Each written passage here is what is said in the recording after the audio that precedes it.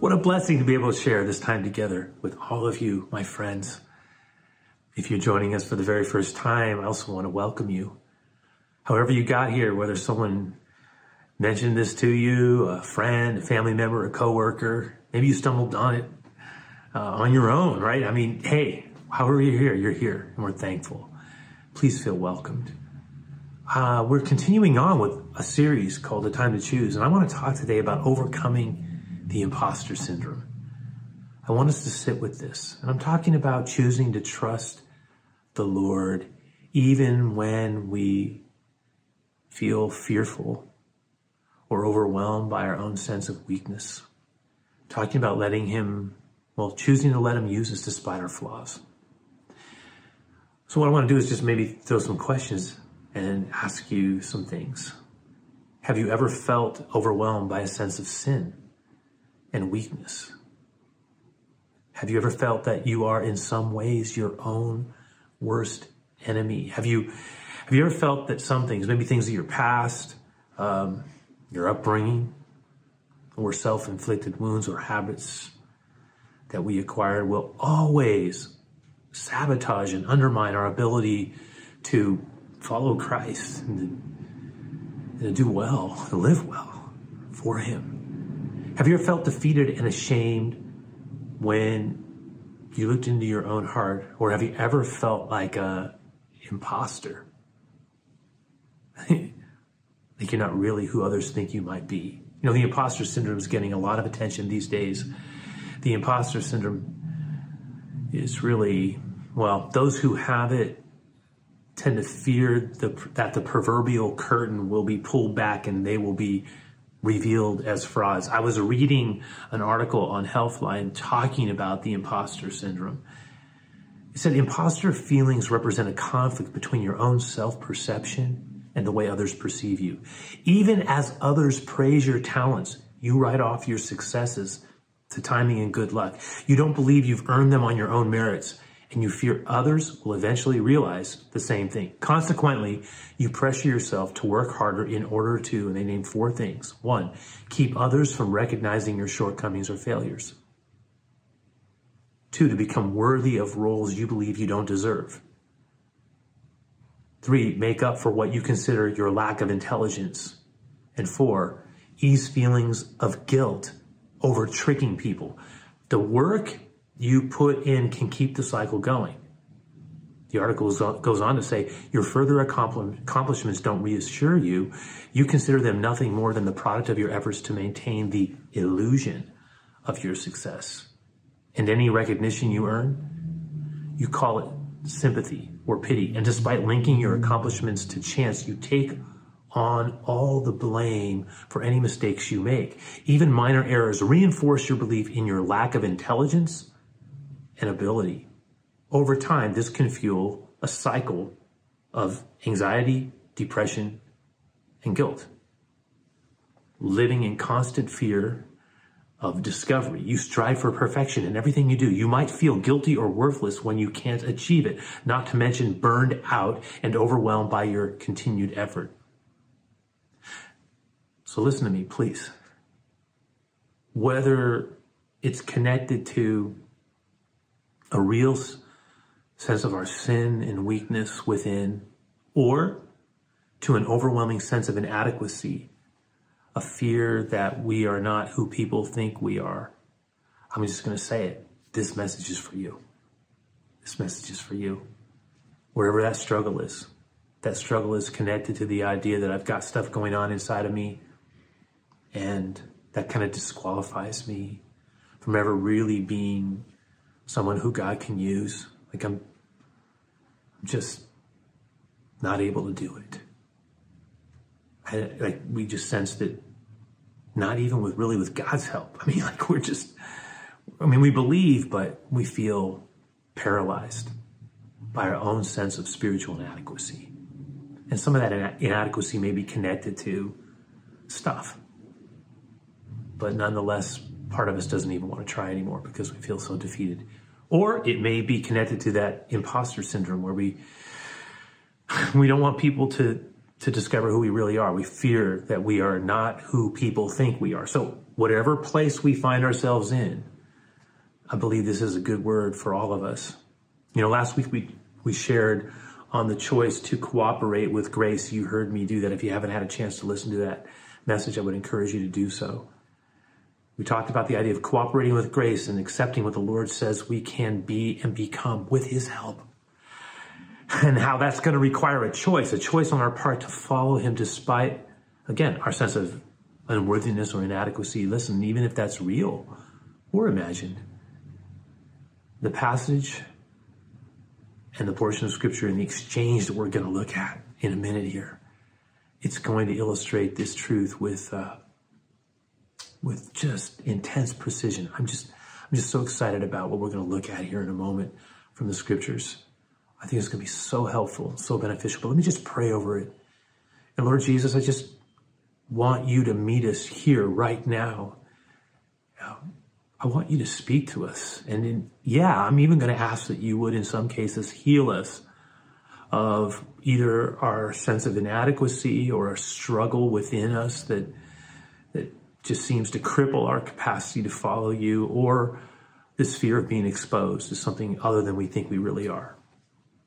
And so just ask you would just meet us here with this, in this word, in this time of sharing, in Jesus' name.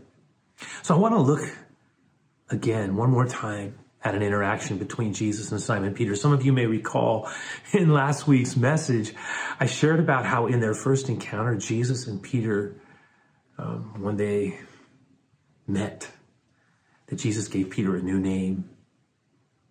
He says, "You are Simon, son of John, but now I will call you Peter," which meant rock, and it implied someone who Jesus said could be counted on and built upon, right? So it was a hard word for Peter to receive. I mean, it's interesting to see where he struggled. Like he seemed to really have a hard time with that. Like it got him quiet. It got him quiet. But between that first encounter moment and the one that we're going to examine here in a few seconds, actually, the one that we're going to be looking at here, some amount of time had passed. The incident is recorded at the opening of Luke 5, and it marks the moment where the disciples begin to follow Jesus full time. In the case of Peter, Andrew, James, and John, it marks the moment when they actually left their nets, their nets behind them. They changed their occupation as fishermen and became Jesus's full-time students and disciples, we may assume, with the blessing of their family and friends. But it all began with a miracle. It did, or at least something that seemed like one. And we read about it as the chapter opens. So let's look at this together. Luke 5 says, "On one occasion, while the crowd was pressing in on him to hear the word of God, he, Jesus, was standing by the lake of Gennesaret." That's the Sea of Galilee. "And he saw two boats by the lake," Jesus did, "but the fishermen had gone out of them and were washing their nets. And getting into one of the boats, which was Simon's, he asked him to put out a little from the land. And he sat down and he taught the people from the boat." It's just a lovely, beautiful, bucolic moment. I mean, if you've ever seen the Sea of Galilee, it's just gentle, and the space is filled with pastel colors, and I can sense it, just feel it. Jesus in the boat, water lapping, the people listening on the shore. But it was Simon's boat, and he was listening too. Remember, he had been initially challenged by Jesus. They all had been, and so this is going to mark a moment, a shift. It says that when he had finished speaking, he said to Simon, "Put out into the deep and let down your nets for a catch." Simon answered and he said, "Oh, Master, we've toiled all night and we've taken nothing."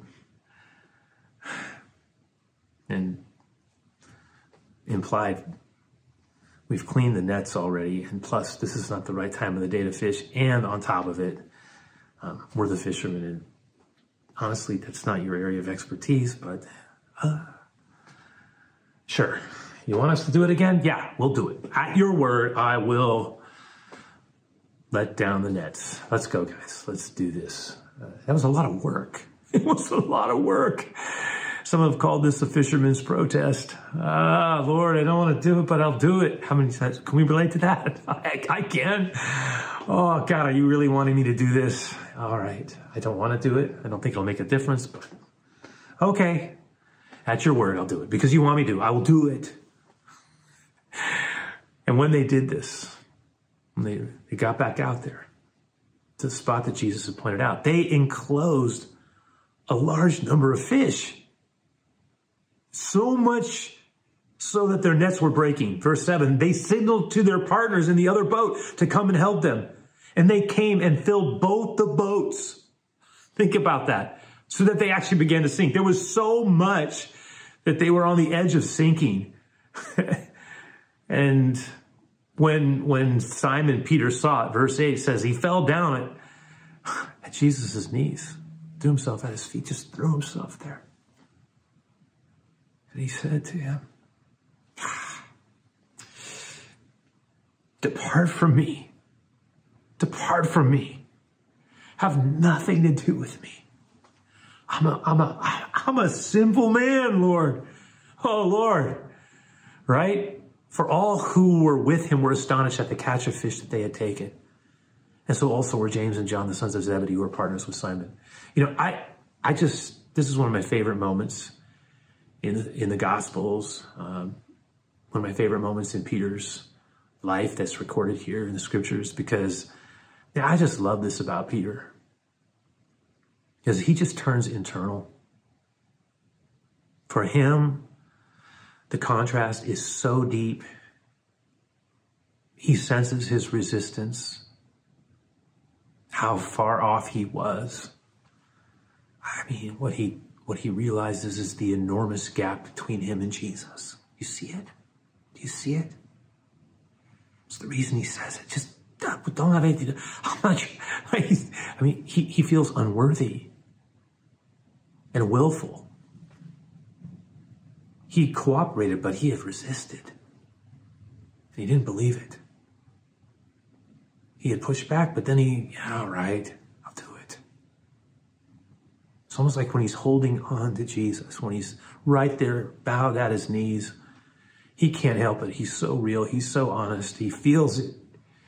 He says, look, it's like, he's saying, Lord, don't waste your time on a man like me. if you really knew who I was, and he did, by the way. But it's like Peter's saying, if you really knew who I was, even what I was thinking, I'm a sinful man. And in the end,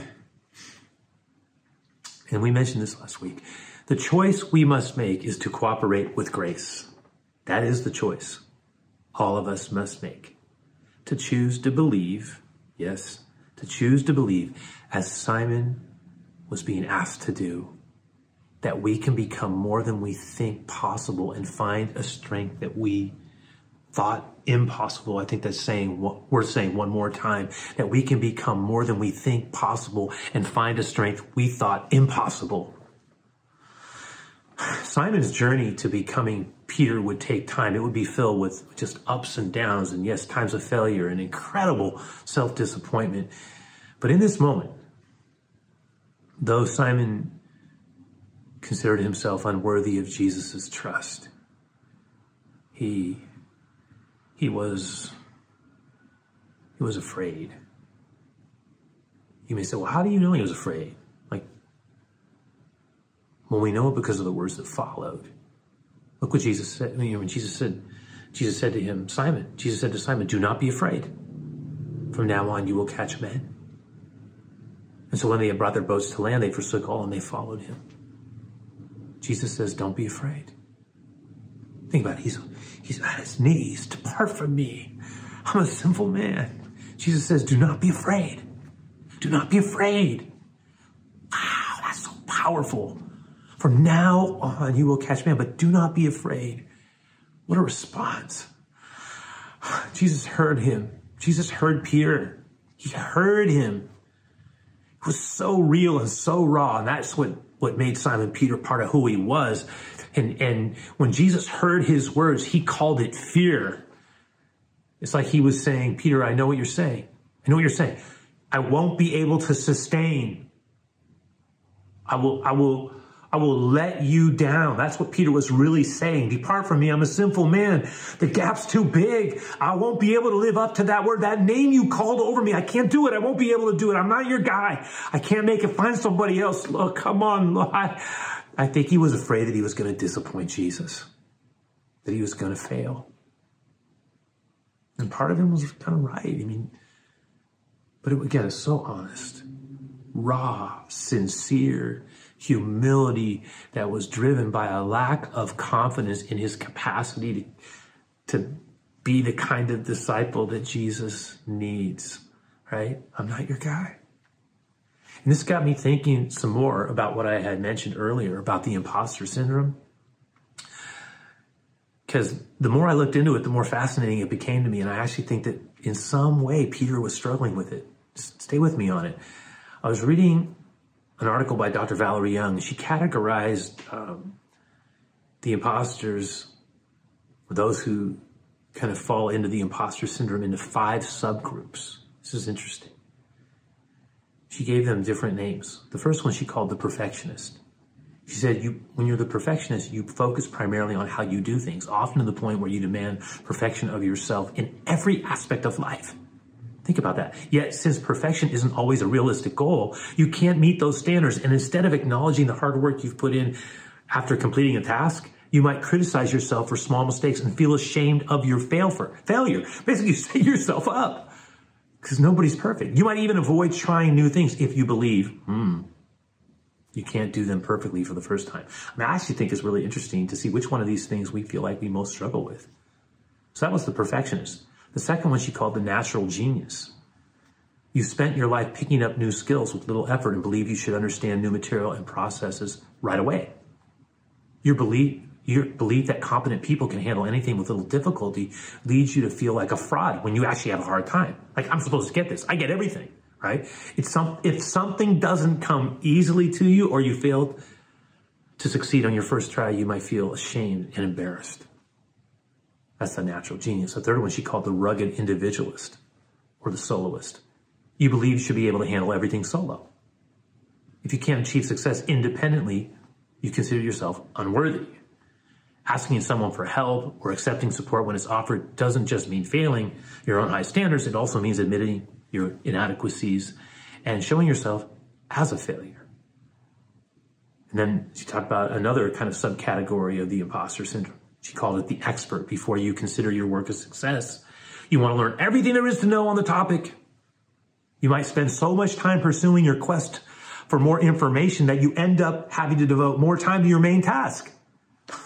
Right? Since you believe you should have all the answers, you might consider yourself a fraud or a failure when you can't answer a question or encounter some knowledge you previously missed. You're just basically setting yourselves up for failure. And the last one, which I actually think would have been the closest one to Simon Peter, the superhero. You link your incompetence, or you link your competence to your ability to succeed in every role you hold. Student, friend, employee, or parent. Failing to successfully navigate the demands of these roles simply proves, in your opinion, your inadequacy. To succeed then, think about this. You push yourself to the limit, expending as much energy as possible in every role. Still, even this maximum effort may not resolve your imposter feelings. You might think, I should be able to do more, or this should be easier. I think actually, I think it's easy to see how Simon Peter could have wrestled with this in a way, his version of the imposter syndrome. Like, I can't do it. You know, he has this sense of what it's supposed to look like. But Jesus speaks.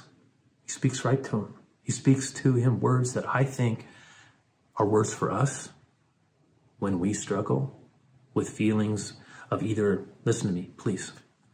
When we struggle with either feelings of sin's impact in our lives or our fear of inadequacy. Both of those things. Wherever our primary struggle is. Don't be afraid, Simon, Jesus says. You used to catch fish, but from now on you will catch men. And Jesus essentially does a couple of things there, doesn't he? I mean, the first one is the most obvious. First, don't be gripped by your fear. How good is that for you and me? Don't be gripped by your fear. Yield to my words over you. Wow. Some of us are afraid of ourselves. We're afraid that we won't be able to do it. We're afraid that our past will come and take us by the throat. We're afraid that the sins of our youth or the flaws of our character or just the enormity of what we feel like we're being asked to do and become is too much. And so we're afraid. We're afraid to try because we think we'll fail. You see what I'm saying? We're afraid to trust the Lord because we think we're going to let him down. We're afraid to say too much because we think that in the end we won't be able to back it up. And in so doing, the Lord would speak to us words, loved ones. He would say, trust. Because I felt that. I have. But I think the Lord would say to us, trust my word over your fear. Trust my word over your fear. I mean, that's what Jesus was saying to him. Look, I know you're afraid. Do not be afraid. I'm going to make you a fisher of men. I have work for you to do. I'm going to use you. Look, I'm not asking you to be perfect or sinless. That's not it. If that was the case, no one comes. That's why we have a Savior. That's what Jesus is here for. That's why he came into this world. That's why he paid the price that he paid. We couldn't do it. None of us. This whole world was lost and broken. It still is. And if we have any illusions about that, all we need to do is look at what's going on in our nation, in our world, and all around us. There's a ton of brokenness everywhere. Jesus came to address that. He is the only one that could. He was the perfect one, the beautiful one, the gentle one, but also the Lion of the tribe of Judah who was willing to do it with utmost courage and conviction, steadfast to the end, a model. But Jesus wasn't asking him to be perfect. He was asking him to trust him, to cooperate with grace, right? Come on. That's what the Lord is asking of you and me too. Doesn't mean I'm settling for the lowest common denominator. I'm not trying to grow and improve, but it just means that I'm not going to allow that sense of unworthiness or the fact that I let him down in the past and probably going to let him down again in different ways in the future to stop me from wanting to become the man or the woman that he's called me to be in Christ Jesus. And he's going to help us. So it's just something we need to receive. The word of trust that tells us, don't be afraid and don't quit. You need to trust me right now. Come on. And then secondly, what else does Jesus do there?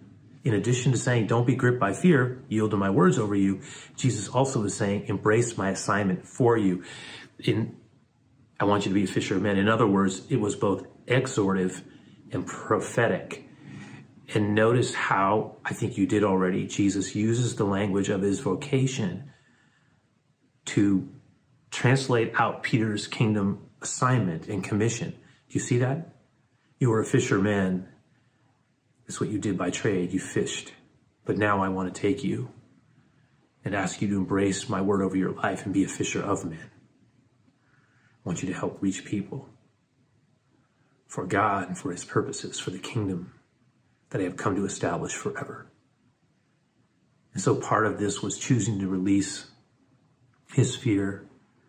And I think that's the case for you and me. The Lord will ask us to release our fear of what we think we can't do or can't do well for God, and then listen to accept what he is asking us to pursue as we cooperate with grace. And that's how it's going to be for you and me if we do this right. You notice the other part there, right? Just like he said, Peter, I'm going to use this experience you've had and translate that out. It's just a different type of fishing, really, right? I think that's what the Lord does. He wills to use us in the place of what we know. Do you hear what I'm saying? He wills to use us. This is most frequently the Lord's method, to use us in the place of what we know. The gospel translated through the language of our experience, imagination, and passion. That's when it works best. The things that move you, that intrigue you, that you love, that he wants to redeem those things. Obviously, if they're not good things or healthy things, we need to lay those things aside. But it's most often the case that the Lord wants to redeem the spaces that are most compelling to us, and then have us use them in a way for his glory, right? And that brings a joy, a unique joy there. And what I think the Lord would say to us is in the end, I'm calling you to reach others for me. That's what he was telling Peter. I want you to reach others for me. Depart from me, I'm a wicked man. I'm a sinful man. Lord, you go and use somebody else. Jesus says, no, I'm going to use you. And I think the Lord says that to us too. I want to use you, flaws and all, to be a light. I want you to get better, healthier, yes, but I really want you to touch people, because in the end, it's not about you. It's not about me. It's about the Lord working in me. It's about the Lord working in us to achieve something that will outlast us. Remember, Jesus would say, I know where the fish are. Just follow me. Isn't that so good? Oh, Lord, help us to do that. And use us, Lord, our imperfect selves. Help us to be whole. We don't want to be imposters. We don't want to be hypocrites. But we do want to get better. We want to be courageous, and we want to trust you. That's what we want to do. So I have some more to share on the backside of our song. I do want to remind everybody before we go into our special that, our time of giving. Some of you have been amazing, and I thank you for your tithes and your offerings. They make a huge difference, allow us to do what we do for the Lord. Remember, you can send those in to our offices. You can give directly through our website, or you can give through our app, which is what I do. And like I always say, before we ever give, try to give out of your heart. Sincere. That's what we pray, and, that's what we want to do, right? So let's keep that in mind. After we share the song, come right back. So here we go. 1, 2, 3, 4.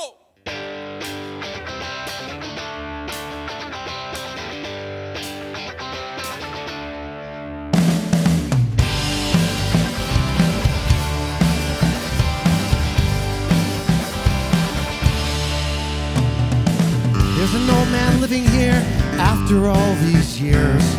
Thought he'd been dead and gone, then he suddenly appears. And I am not so comfortable with him still around, 'cause he has got a voice in me I have found. There's a chance that I could take him down for good, same way you think you would. I know I should, and I wish I could, but I'm not as smart as I think I am. But to tell the truth, I try, it's just no use. I am a foolish, foolish man. I'm not as good as I say I am. Won't you take this man who remains to be and nail him up and let him bleed and die? Let him die. Mystery, and I felt no surprise. I've seen a life unfold and still been uninspired. There is no boundary to what I have abused, and my pathetic wanderings leave me nothing but confused. I could tell you that I got it figured out. Rather stand in front of you and scream and shout, but without a doubt, I'm not as smart as I think I am. Lie, but to tell the truth, I try, it's just no use. I am a foolish, foolish man. I'm not as good as I Won't you take this man who remains to be and nail him up and let him bleed and die? Let him die.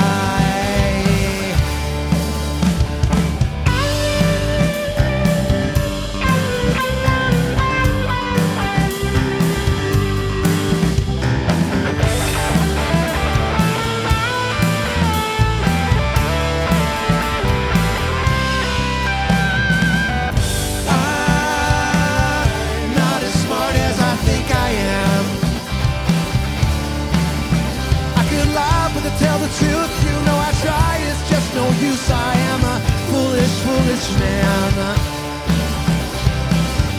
I'm not as good as I say I am. Won't you take this man who remains to be and nail him up and let him bleed and die? Let him die.